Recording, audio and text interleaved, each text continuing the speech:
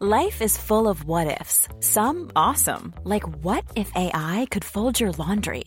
And some, well, less awesome, like what if you have unexpected medical costs?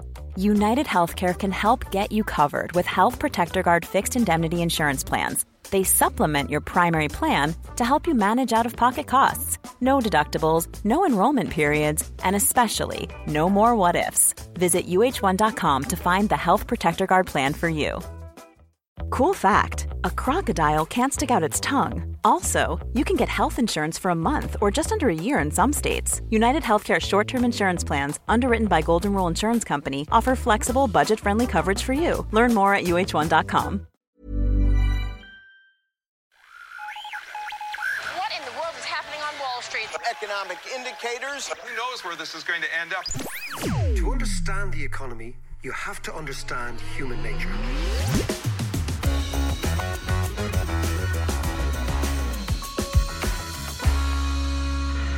How are you doing there? It is the weekly podcast. It's David. We all know the score. We're going to try and make economics that little bit more comprehensible, that little bit more up to date, and hopefully add a little bit of insight into all of our understanding of the links between economics, politics, and actually this week we're going to talk about the law, which is unusual for us, because this week we're going to talk about the United States, the impeachment process, what it's all about, how it's likely to pan out, and how it frames American politics as we move into the election year. As always, I have John with me, but before I talk to him, I'm going to tell you he's looking very down at heel.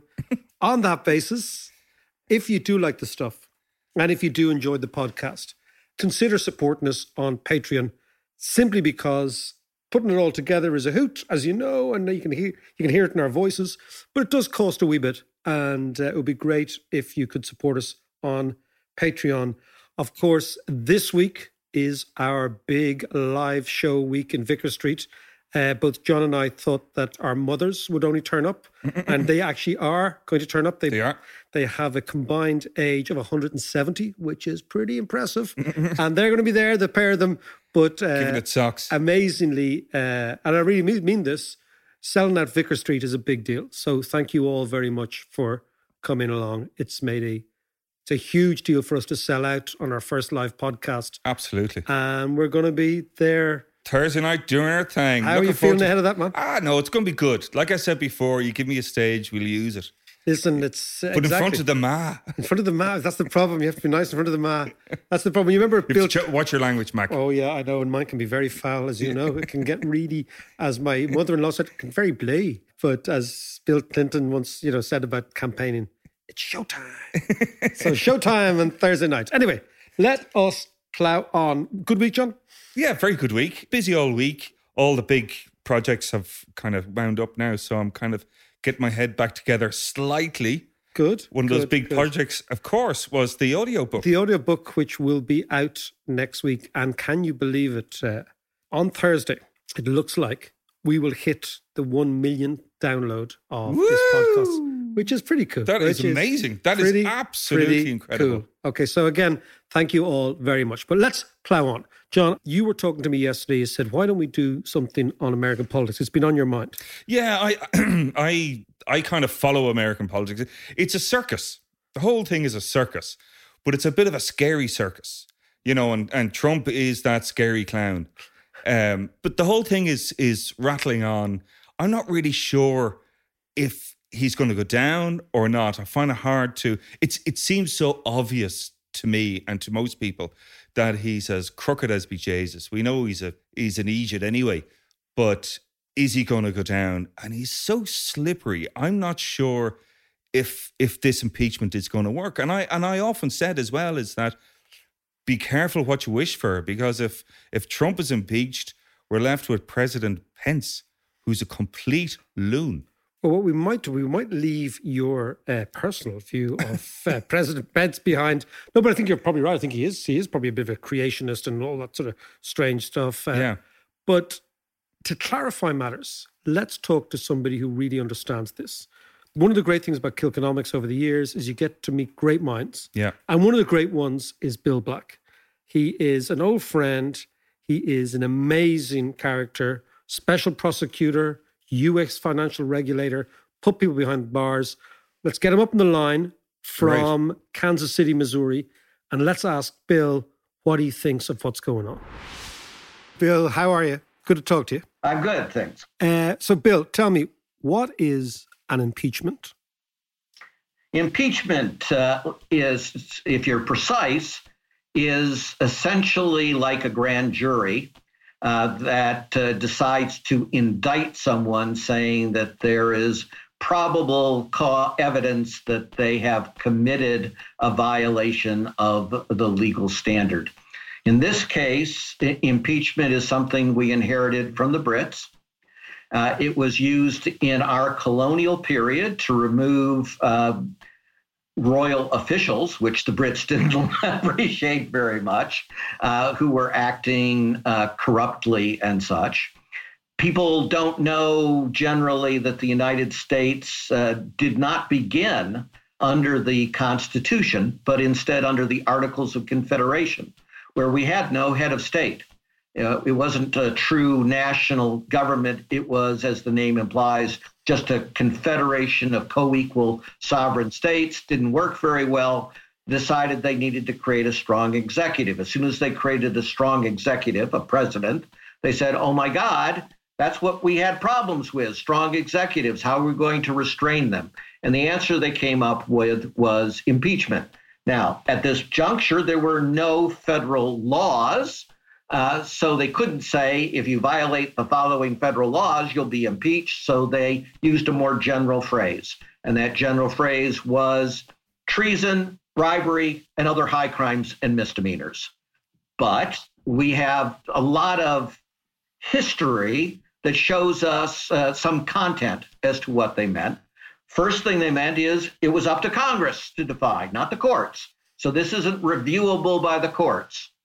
Second thing was they gave examples. And they said, okay, we're going to give broad presidential powers, but if the president uses those powers for corrupt purposes, then the remedy of impeachment is available. So in particular, we know from what's called the Federalist Papers, which is where our founders debated these things and proselytized about them, that they had in mind abusing the powers that are ordinarily legal by doing so for a corrupt purpose that was designed to help you, the president, rather than the nation. And second, they were worried about treasonous type things. Because remember, we had just come from the United Kingdom. One of our top generals had turned out to be a spy for the British. And we had senior officials who, in fact, the first impeachment action was against someone who was actually working with the British corruptly to try to seize part of the United States for the United Kingdom. Okay, excellent, Bill, because that has put it into brilliant historical context for me now. So tell me about Trump. He has done, on both these issues, he is allegedly to have enriched himself, or at least eventually enriched his own political career, and treasonously maybe undermine the interests of the state. So is it the two issues that they're going at him for, or just one? So the case against Trump, remember, this is only the grand jury stage. The actual trial, if by majority vote, the House of Representatives, acting akin to a grand jury, gives the equivalent of an indictment, which we call impeachment, then there's an actual trial in the Senate. And it's presided over by the Chief Justice of the U.S. Supreme Court. And that one requires a supermajority of 2/3. It's a simple majority in the House. That the Senate requires a 2/3 supermajority to actually convict, at which point you are typically removed from office.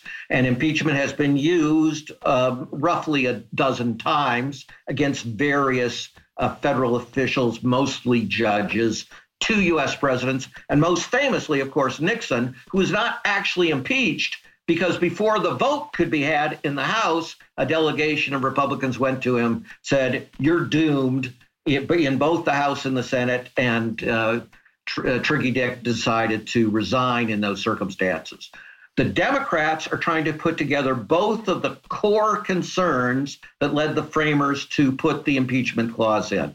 So they're both saying you have corruptly used your powers for personal gain by going after your leading political opponent and trying to use the powers of the government to force yet another government, which has been the framers' concern, that other governments were getting involved in the United States in its very early stages. We were quite vulnerable to this. It happened several times. In reality, it was in the forefront of their minds. And so Trump has blundered into something where he gets a foreign government to involve and allegedly, according to many people, to benefit not the Ukraine, but of course, Putin.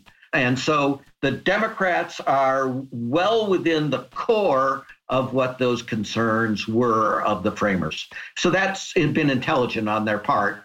And you've just heard in the last several days that the Speaker of the House, which is the most senior position in our House of Representatives, Nancy Pelosi, has explicitly called it bribery. Why? Because that's one of the specific things listed in the Constitution as a basis for impeachment. And bribery includes, by the way, not just succeeding in bribery, but trying to bribe someone, even if they say no. That constitutes a felony in the United States. It isn't that you would be prosecuted for that felony unless and until you were removed from office, but it is an explicit basis for impeachment. So again, the Democrats are being good lawyers in specifically calling it bribery. Obviously, it's really bribery and extortion, some combination that they're alleging. Bill, can I ask you about just your own experience of white-collar crime and going after and arranging the case and going through the material and building your case against a president? I mean, how would a special prosecutor build their case against a president? And what would they be coming up against on the other side? So a special prosecutor would have far more powers and would use them typically far more aggressively. And I played a small role in one of these special prosecutors. But as you said, I led many investigations of elite white-collar criminals. So a prosecutor would have a real grand jury. And in a real grand jury, the defendant's or the witness's lawyer is not allowed, even in the room, to give advice. If you seek any advice, you have to ask for a postponement and then go out and ask your lawyer something. And so, the grand jury is a very powerful thing, and it seeks not just your testimony, but all of your documents. So a normal special prosecutor would have never done what Mueller did in his investigation. They would have absolutely subpoenaed the president of the United States and forced him to either testify or in front of cameras say, I refuse to testify on the grounds that it might tend to incriminate me, which, politically could be suicide. For reasons that pass all understanding, Mueller allowed Trump to give written response to questions. And of course, the written responses are written by his lawyers. And so it's utterly useless. And everyone knew in advance it would be utterly useless. So what would I do? I would use the grand jury. I would bring in all these folks that are actually being brought in, but I would have all the documents. That would be the key difference. In the United States, we have much broader abilities than many countries to get the underlying documents. And what you have seen is the underlying documents are terrible for Trump. And then I would put Trump, on the stand and force him to either answer the questions or, as we call it, take the Fifth Amendment. And if he answered the questions, we already have past experience where Trump had to answer questions by lawyers under extended questions under oath. And he lied constantly. And he was caught at it. And he had to admit on the record that he had lied terribly. So it would be catastrophic for the president in those circumstances if you had a real investigation. The Democrats are in a problem, and they've attempted to, make lemonade out of the lemons that they've been dealt. So the Trump administration is obstructing everything. It's telling every witness, do not testify, every witness that they want. And so you're seeing an extraordinary thing. It's now going to be somewhere near 10 members of his administration or employees, senior officials that he often appointed personally, who have said, no, I'm going to go to Congress and I'm going to tell the truth. But they're still being denied the use of their documents. And many of these people were incredible note takers. So again, those would be killer. And so Trump is trying to stall the whole thing and get it past the election, of course.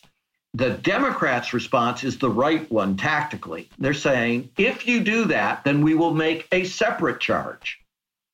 And this same charge was used against Bill Clinton, and it was used against Nixon, which is by your refusal to answer your questions, your refusal to provide documents without any legal basis, you have obstructed the inquiry. And that itself is a basis for impeachment. So expect to see that. Bill, can I ask you a quick question? Sure. What does Article 2 of the Constitution mean for Trump? Trump has been kind of mentioning this every so often. Sure. Article 1 is the Congress, the powers and duties of the Congress. Article 2 is the powers and duties of the executive branch. And so Trump's position is, if I have legal authority to do something, that legal power is unchecked. As I told you, the framers' view was different. Yeah. They said, yes, you have that power, but if you do it for a corrupt purpose, it is a violation of the Constitution, and you can be impeached for that. So what we're getting at in a bit is, the way we would normally start law school in America is say, when we were teaching constitutional law. Well, we in the United States have a written constitution, whereas the Brits have an unwritten constitution that consists of traditions. What we've discovered with Trump is how much of an unwritten constitution we also had. So, for example, it was absolutely inappropriate for a president of the United States by tradition to be involved in saying, hey, my Department of Justice should be used to prosecute these folks and these folks, but not these folks, right? But it turns out that tradition just went away with Trump, where he almost openly does those things. And now the question is, and his party is saying, okay, now, probably it'll say, okay, but only if Republicans do it. But otherwise, you create a new tradition, right? And the new tradition is a big chunk of our unwritten Constitution is gone forever. So That was very interesting. Remember, the Brexit decision by their highest court was on tradition about what it meant to an equally weird, in fact, even weirder word and procedure, proroguement. When that was remember, it was, yes, you have this power to do this. Yes, it is the norm, but you cannot do it to avoid allowing the democratic process to work with regard to Brexit. That was the precise nature of the ruling. So it's quite analogous to what we've been saying. Yes, you have a power, but you cannot use it for corrupt purposes, was the decision of the High Court there. Okay, so what's your sense now, given all your experience, given your legal experience, given the fact that you've been at the center of something not exactly similar, but a huge, huge event in American public life, and you were on the side of the good guys. What's your sense of how this is going to play out? In the House, it's going to play out very badly for the president. And indeed, the biggest thing is, can the president take it psychologically? As you know, at the best of times, he has the thinnest of skins. You can imagine for any person, and he lashes out in ways that are childish, basically tantrums and such. And he's done that. He did that stupidly and badly earlier about our former ambassador that he fired for absolute no good reason smear. And she was the great anti-corruption person. His claim, of course, is that this is all about fighting corruption. He got rid of our best fighter against corruption instead. So Trump may do some spectacularly stupid things in response. The Democrats have finally figured out they have to get rid of this stupid 5-minute rule, which is, each member of the committee gets to ask 5 minutes of questions, and they rotate between Republicans and Democrats, and there's no cohesion, and it's easy as a witness just to stall them for 5 minutes and such. So now they do blocks of questions, and the primary questioning is done by professional investigative litigator types, people like me and such. And so seeing vastly more effective questioning. You see witnesses that are incredibly, it's like they came out of Hollywood casting for being the best of America. And then you see the Republicans attacking them for, they just attacked somebody on the basis that he was born in the Ukraine. Who's wounded in the soldier. This was the soldier that. Yes, Lieutenant Colonel Vindman. Yeah, and such. So they're going to, since Trump lies about everything and lied about what he did in Ukraine, the Republican defense has been decided that they have to lie too and smear everyone. So we've never seen anything like that. We've always had some degree of bipartisan, some degree of civility, some degree of seriousness about the task, that this is really among the most important things that we do. That's gone entirely. We've never seen the United States like this. And unless things change enormously, of course, at the end of this process, there will be a vote. It's clear from the evidence that the Democrats will vote to impeach. They have a majority that is sufficient to adopt articles of impeachment. It's unless something changes dramatically, they will have next to no or literally no Republicans supporting it. And then Trump will win in the Senate, where the Republicans have a majority. And we'll see whether the majority leader of the Senate, Mitch McConnell, who is quite he's the guy who said when Obama was elected president, his mission in life, McConnell's mission in life, was to ensure that he was not a two-term president. That also was unprecedented in U.S. history. So McConnell may dramatically circumscribe this trial to protect Trump as well. And then we'll have an election on that basis with an incredibly divided nation. Bill, thank you so much for succinctly analysing the issues and explaining your crazy situation to us mere mortals. Cheers, Bill. Bye. Cheers. Jesus, your man Bill is brilliant, isn't he? He's brilliant, and he really clarifies everything. But I suppose he did conclude that the Republicans will be partisan, first time ever, and the Democrats, although they might legally be right, they probably won't get rid of Trump. Okay, so come here, tell me this then. We're a year out from the election. The Democratic race during the summer was up to something like 20 candidates or something like that. Madness. Now it's been whittled down to about 3 or 4. But now... Millions of people have lost weight with personalized plans from Noom. Like Evan, who can't stand salads and still lost 50 pounds. Salads generally for most people are the easy button, right? For me, that wasn't an option. I never really was a salad guy. That's just not who I am. But Noom worked for me. Get your personalized plan today at Noom.com.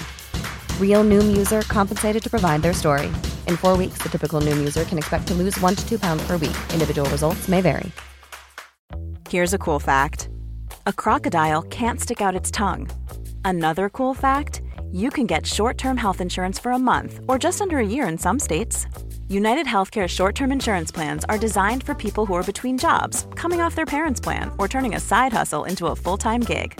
Underwritten by Golden Rule Insurance Company, they offer flexible, budget-friendly coverage with access to a nationwide network of doctors and hospitals. Get more cool facts about United Healthcare short-term plans at uh1.com. Quality sleep is essential. That's why the Sleep Number Smart Bed is designed for your ever-evolving sleep needs. Need a bed that's firmer or softer on either side? Helps you sleep at a comfortable temperature? Sleep Number Smart Beds let you individualize your comfort, so you sleep better together. J.D. Power ranks Sleep Number number 1 in customer satisfaction with mattresses purchased in-store. And now, save 50% on the Sleep Number Limited Edition Smart Bed for a limited time. For J.D. Power 2023 award information, visit jdpower.com/awards. Only at a Sleep Number store or sleepnumber.com. Oh, of course, Bloomberg has thrown his hat in the ring, which kind of shakes things up. Before we get into the economics of the whole thing, just give us your rundown of the political side.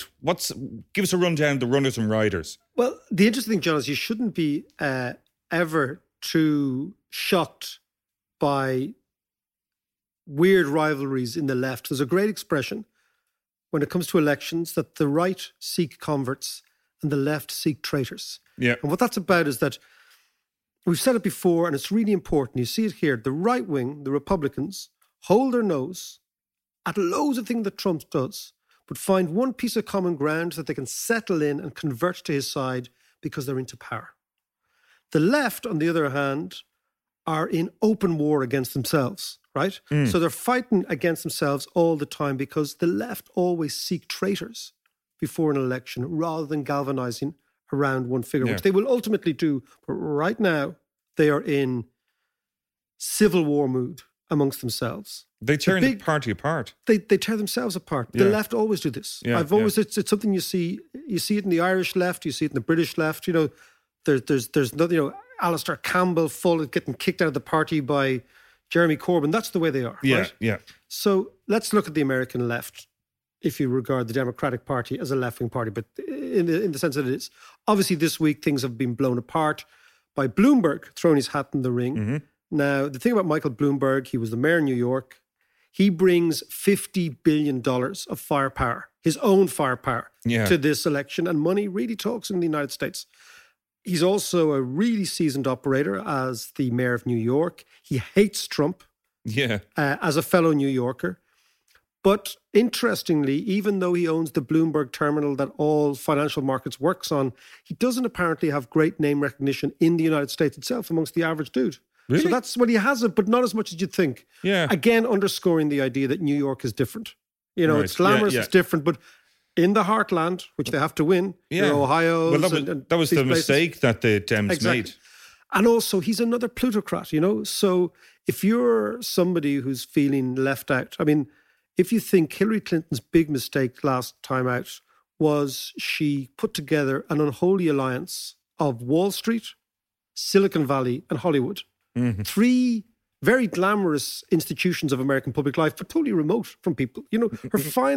Her final gig was Jay-Z and Beyonce. I mean, that doesn't appeal to people anymore. Yeah. That just means I'm really remote. I'm really miles away. So, Bloomberg runs the risk of being regarded as the plutocratic candidate, even though Trump is the real one.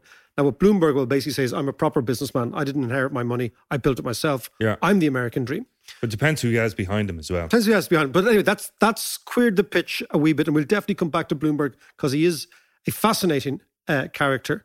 And as mayor of New York, he has got a track record, but more importantly, John, he's got 50 billion smackers in his arse pocket. Well, I'm sure there's a couple of skeletons in the cupboard as well. Oh, absolutely. That'll be fun when they come bounding out. So then you have another piece of news we have is Bernie, my old mate. This time last year, I was at Bernie's thinking I'm actually a fellow of the Sanders Institute. So I'm close enough to the... To that side. And as I said to Bernie when I met him, I said, look, Bernie, I'm not particularly left-wing. And he said, no, but, we need people from outside the United States to talk to us about what's going on outside the States, because they are very, very insular. And I was up in Vermont this weekend last year at his Think-In, which is a beautiful place. It's kind of like Denmark with nuclear power. Or nuclear weapons, right? Like you fly into it and it's really all sort of Scandinavian and lovely and feels like Danish, and they're into their welfare state and what have you, except you see the entire airport is full of F-111s. It's a US Air Force Oh, base. right, is it? Okay, so right. it's that horrible. It's kind of like, it's like Scandinavia. Yeah. But if you can imagine Scandinavia with the Russians' military arsenal on the tarmac. Right. That's what it feels like. Angry Danes. Yeah, angry Danes, exactly. And Bernie this week, we see, is the first politician ever in the United States to pass 4 million individual donations. Right. Now, this is the polar opposite to Bloomberg, obviously, number one. But, what does that mean? It means people have given him a few quid, a couple of dollars, $5, $10, $20. But what it means for politics, and I think this is much more important than the money, even though the money is crucially important, is that's an army. That's 4 million people who will go out and work for you, who've pledged money. They're not just supporters. They are members of a movement. And that's what Bernie will tap into as the campaign goes on. His heart is in the right place. I'm not sure about him. But his heart was nearly dodgy. His heart was actually... But it's put back in the right place. Exactly, his fixed ticker. No, but again, so he's competing with Elizabeth Warren. And Elizabeth Warren, I interviewed years ago. I did an Australian TV broadcast called Addicted to Money, which was a really interesting show for ABC in Australia. Right. And I interviewed Elizabeth Warren when she was a professor at Harvard. And she was so clear, so concise. And also what she had was an amazing turn of phrase. Yeah. And an amazing turn of phrase is very important for the campaign. She's quick as hell, right? Look at her policies because she looks as if she has the momentum behind her for the Democratic race. Of course, Biden is still the old man at the top, okay? But there is a sense that Biden can only lose from here. And who's the momentum with? Elizabeth Warren. And she has a really interesting economic policy that, if she were elected, would change the shape of American capitalism for a generation or two. I look at her and who I see is Eleanor Roosevelt. Oh, yeah. Eleanor Roosevelt was the wife of FDR. And many, many people say that Eleanor Roosevelt was the brains behind the operation. Okay. But Roosevelt comes in 1932. America needs to reset the dial. And Roosevelt and Elizabeth Warren understood one thing about capitalism, which is that capitalism has a tendency towards monopoly, right? The objective of being in a company is to monopolize the market. Of course, yeah. And so once you understand that she understands this, that she's saying the tendency is for companies to err towards monopoly, and therefore at some stage, every generation or two, America needs to reset itself because the monopolies have become too big. This is her essential idea. And because the monopolies have become too big, the fat cats at the top are getting everything. The working man and woman at the bottom and in the middle are getting nothing. So this is the way she has framed the election. And I find this interesting because it sounds to me like Roosevelt and the New Deal in the 1930s. So what Roosevelt comes in, he comes in after the Great Crash, which is not the tailwind that Warren might come in on. But what she comes in on is the Great Fraud, which is Trump. And if she comes in after the Great Fraud, there will be a natural tendency in the United States to reset that particular clock. Also, I think what's going really well for her at the moment is that all the big beasts of American capitalism are out against her. So Lloyd Blankfein, who is the former head of Goldman Sachs, was out against her. Steven Schwarzman, who's the head of BlackRock, which is one of the biggest investment companies, is out against her. They're all coming out and saying, this woman is dangerous. Yeah. Now, not surprising. She's saying, you know what? That's cool with me. FDR also was accused by big America of being dangerous. And he said, I sense that they hate me and I welcome their hate. That was his election campaign. Wow. So what you have... Hang on, just before you go there, because she's also talking about breaking up the likes of Facebook and all those kind of characters. Her basic idea is that capitalism has a tendency towards monopoly. If competition were working, it would be reducing profits for companies and giving back to the average consumer better deals. What we see in America is the opposite. Profits have never been higher. Yeah. Companies are buying back their shares. That's enriching their shareholders. It's enriching the 1%. The difference between her and Bernie describes himself as a democratic socialist who believes in socialism. as does Alexandra Ocasio-Cortez. They're socialists. She's saying, no, I'm a capitalist, but we need to reset capitalism. It's got too out of chunk. Yeah. So, because, of course, the word socialist, everyone is terrified of that in the States. Yeah, I know they are. They are. So her thing is not redistribution, but what she calls pre-distribution. So before the spoils of the economy are delivered to the rich guys, and then government's job is to redistribute the spoils, she's saying, no. Pre-distribution, let's not let the spoils of the economy, and let's reset capitalism. So what she's saying is, how does that work? So what she's saying is that we need to break up large monopolies. So you take Facebook. She's saying Facebook will be forced by American courts to sell WhatsApp and Instagram. That basically there's been too much of a concentration of power. She's looking at American pharmaceuticals and saying, you are taking far too much of the health service, so we're going to break you up. She's looking at American banking. She's talking about reintroducing a thing called the Glass-Steagall Act, which was an act that Roosevelt introduced in the 30s, which breaks banks up between deposit banks, where people deposit their money, and investment banks. Now, what happened in the banking system is the investment part of the banks was using depositors' money to speculate on risky shit. Okay. She's saying that's over. If you want to do your risky stuff, you use your own balance sheet. You do not use depositors. This is all eminently sensible stuff. I was going to say, I actually didn't realise that went on. She's also saying, look, private equity, which is the be-all and end-all of Wall Street, right? I'm the big balls guy. You remember Gordon Gekko? Yeah. Gordon Gekko was... Greed is good. Greed is good. Well, Gordon Gekko, it's amazing that movie was from the 80s, not in the 90s, right?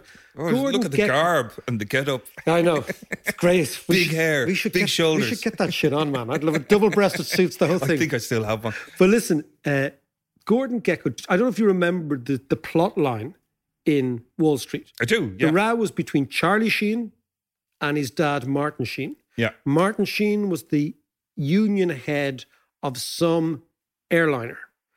Charlie Sheen was Gordon Gekko's go-to bagman. Yeah. This is before he became his own bagman in the bizarre hooker trade over in California, which he did, right? But if you remember the story, right, the drama was between the morality of Martin Sheen and Charlie, father and son. It was against the background of the deregulation of the American airline industry, where airlines all came up for sale, and guys like Gordon Gekko, who were predators, came in, bought the companies, private equity guys, right? Sort of vulture funds that own half of Ireland, right? Squeeze the asset, screw the workers, default on their pensions, and then sell on the now lean machine to another investor. That's their business model. And the morality play in the middle of it was the father and son relationship, right? What Warren is saying is those guys, the Gordon Geckos, those private equity guys, you can do whatever you want, but I'm going to tax you. Okay? Yeah. I'm going to tax you. I'm going to rein you in because you are in an era of deregulation. You are amplifying inequalities because you're sucking all the juice out of these companies. Actually, if you ever want to get behind Wall Street, there's an amazing book by Connie Brooks called The Predator's Ball.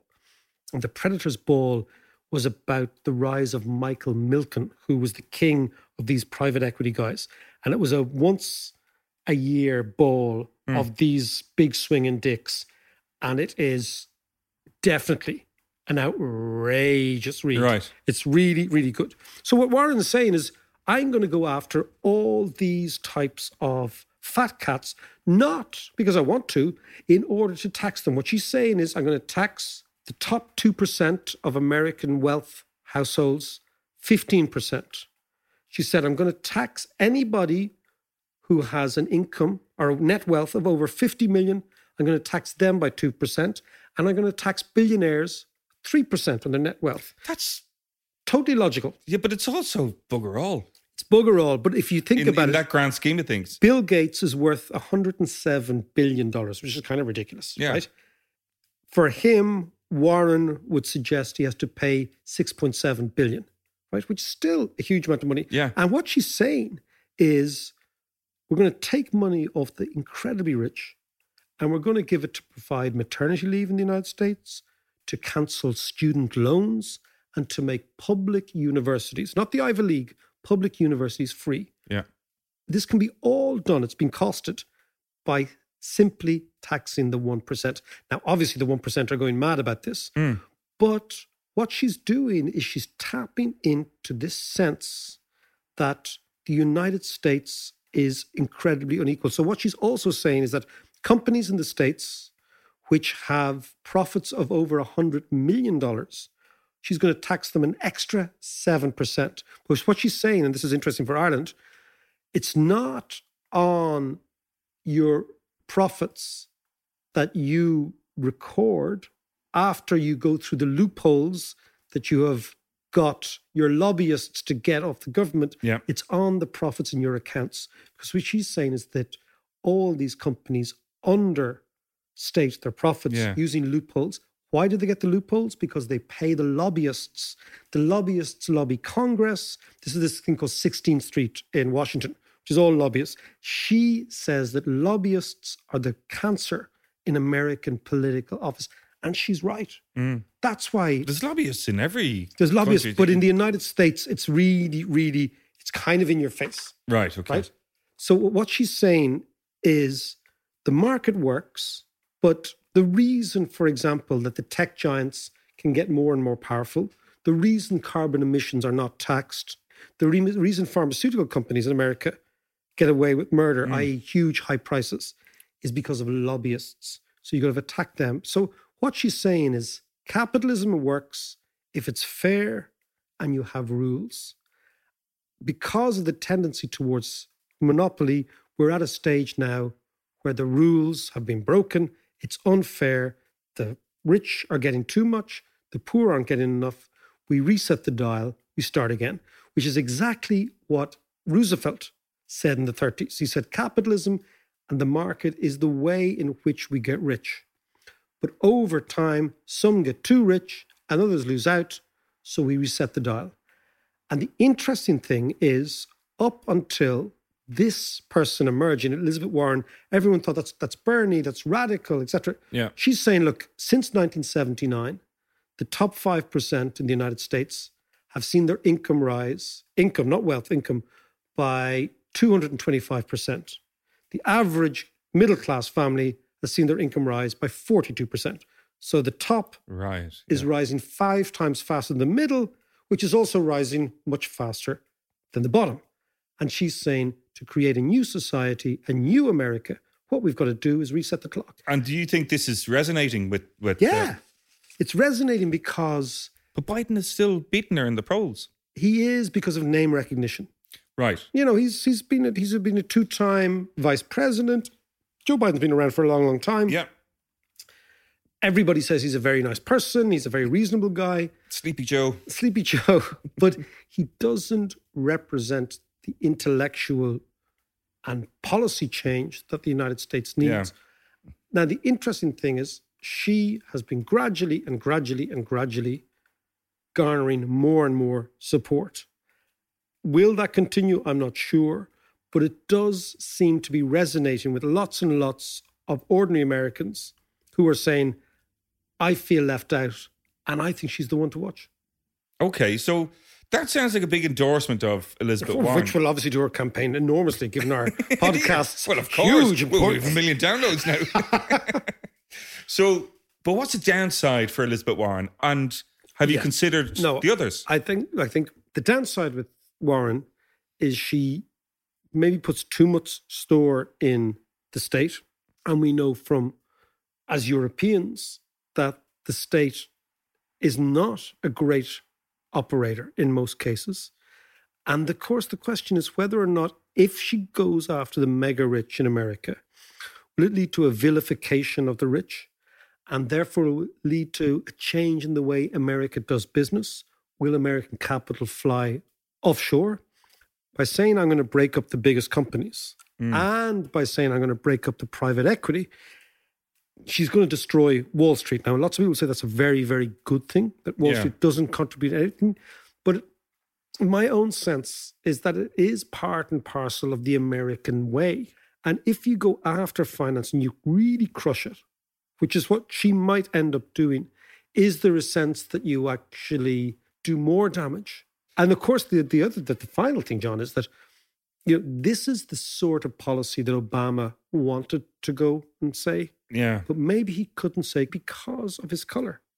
Ooh. So the thing is that when you are already stoking up racial issues because of your very color, that maybe Obama couldn't do what he wanted to do because he didn't want to give fuel to people who say, look, that's what happens if you have an ethnic president. Yeah. He'll take all our money away. Well, That's that was Mitch McConnell, as Bill was saying earlier. It's Mitch McConnell who blocked absolutely everything. So the amazing achievement of Obama in the first place might have militated against action in the second. Whereas Elizabeth Warren has an interesting backstory. She's from Kansas or Oklahoma, very poor, single mother in the 70s, started to work. But she's basically saying America is ready for a female president. Yeah. Absolutely. Yeah, no, I think so. And yeah, it's ready for a radical reset of the capitalist button, which is different to Bernie's message, which is more, we've got to change the system and change the basic structure of the economy. She's saying, no, we just got to make it fairer. Yeah, I just think that the whole thing will be thrown out the window depending on the result of this impeachment. Well, if the impeachment leads, let's say there is something outrageous there, and they link. Okay. But something that Americans really feel is outrageous because America's so divided. So you've got like 45% still think Trump's doing a good job. Yeah.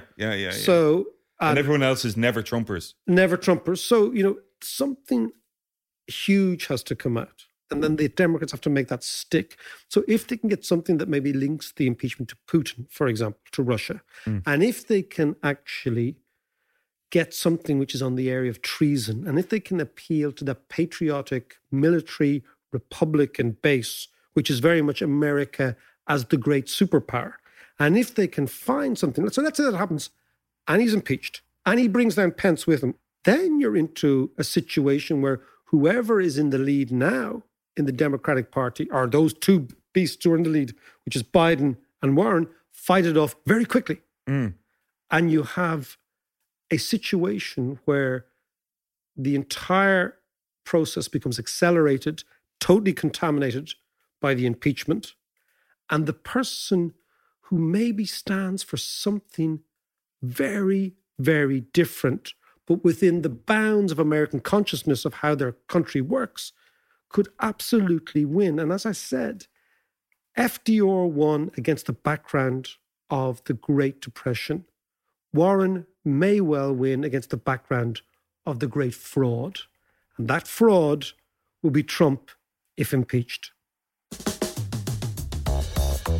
Before you go, I am delighted this week, really delighted that the audio book of Renaissance Nation, updated for Brexit and what it's going to mean for us, is out on Audible this week. This is the first time I've ever done it, and it actually comes from a suggestion from you, the listeners, who said, look, we love the podcast.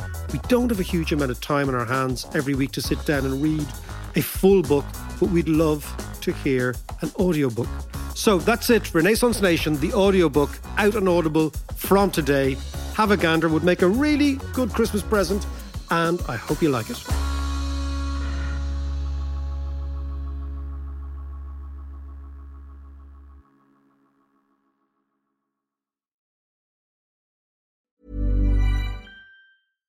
Hi, I'm Daniel, founder of Pretty Litter. Cats and cat owners deserve better than any old-fashioned litter. That's why I teamed up with scientists and veterinarians to create Pretty Litter. Its innovative crystal formula has superior odor control and weighs up to 80% less than clay litter. Pretty Litter even monitors health by changing colors to help detect early signs of potential illness. It's the world's smartest kitty litter. Go to prettylitter.com and use code ACAST for 20% off your first order and a free cat toy. Terms and conditions apply. See site for details. Hey, it's Paige DeSorbo from Giggly Squad. High quality fashion without the price tag. Say hello to Quince. I'm snagging high-end essentials like cozy cashmere sweaters, sleek leather jackets, fine jewelry, and so much more. With Quince being 50 to 80% less than similar brands. And they partner with factories that prioritize safe, ethical, and responsible manufacturing. I love that. Luxury quality within reach. Go to quince.com/style to get free shipping and 365-day returns on your next order. Quince.com/style.